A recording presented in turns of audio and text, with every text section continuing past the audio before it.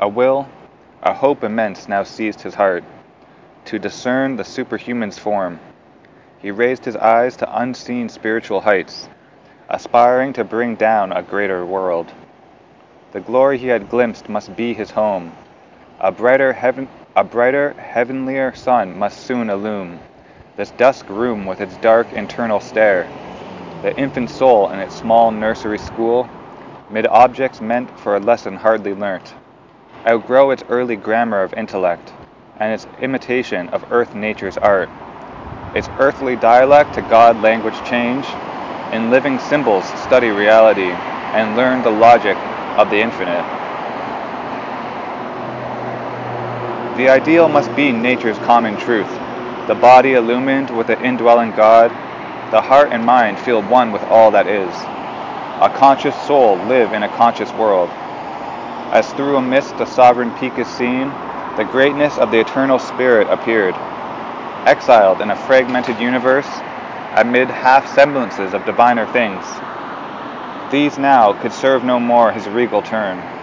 The immortal's pride refused the doom to live, a miser of the scanty bargain made, between our littleness and bounded hopes, and the compassionate infinitudes.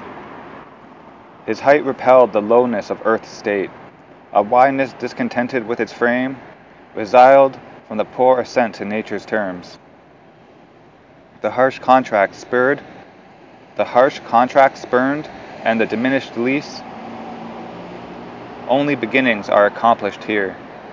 Our base's matter seems alone complete, an absolute machine without a soul. Or all seems a misfit of half ideas, or we saddle with the vice of earthly form, a hurried imperfect glimpse of heavenly things, guesses and travesties of celestial types.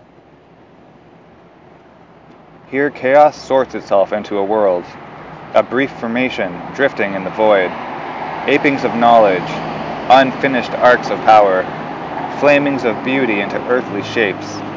Love's broken reflexes of unity swim, fragment mirrorings of a floating sun. A packed assemblage of crude, tentative lives are pieced into a tessellated whole. There is no perfect answer to our hopes. There are blind, voiceless doors that have no key. Thought climbs in vain and brings a borrowed light, cheats by counterfeits sold to us in life's mart. Our hearts clutch at a forfeited heavenly bliss. There is a provender for the mind's satiety. There are thrills of the flesh, but not the soul's desire. Here, even the highest rapture time can give is a mimicry of ungrasped beatitudes, a mutilated statue of ecstasy, a wounded happiness that cannot live, a brief felicity of mind or sense, thrown by the world power to her body slave, or a simulacrum of enforced delight in the seraglios of ignorance. For all we have acquired soon loses worth, an old, disvalued credit in time's bank, imperfection's check drawn on the inconscient. An inconsequence dogs every effort made, and chaos waits on every cosmos formed. In each success a seed of failure lurks. He saw the doubtfulness of all things here, the incertitude of man's proud, confident thought, the transience of our achievements of his force. A thinking being in an unthinking world, an island in the sea of the unknown.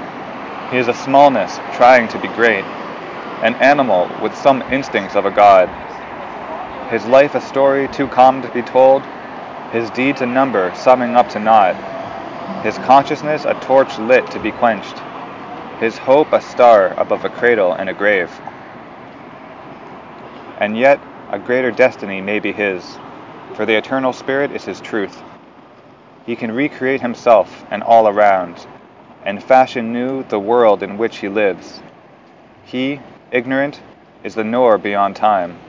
He is the self above nature, above fate.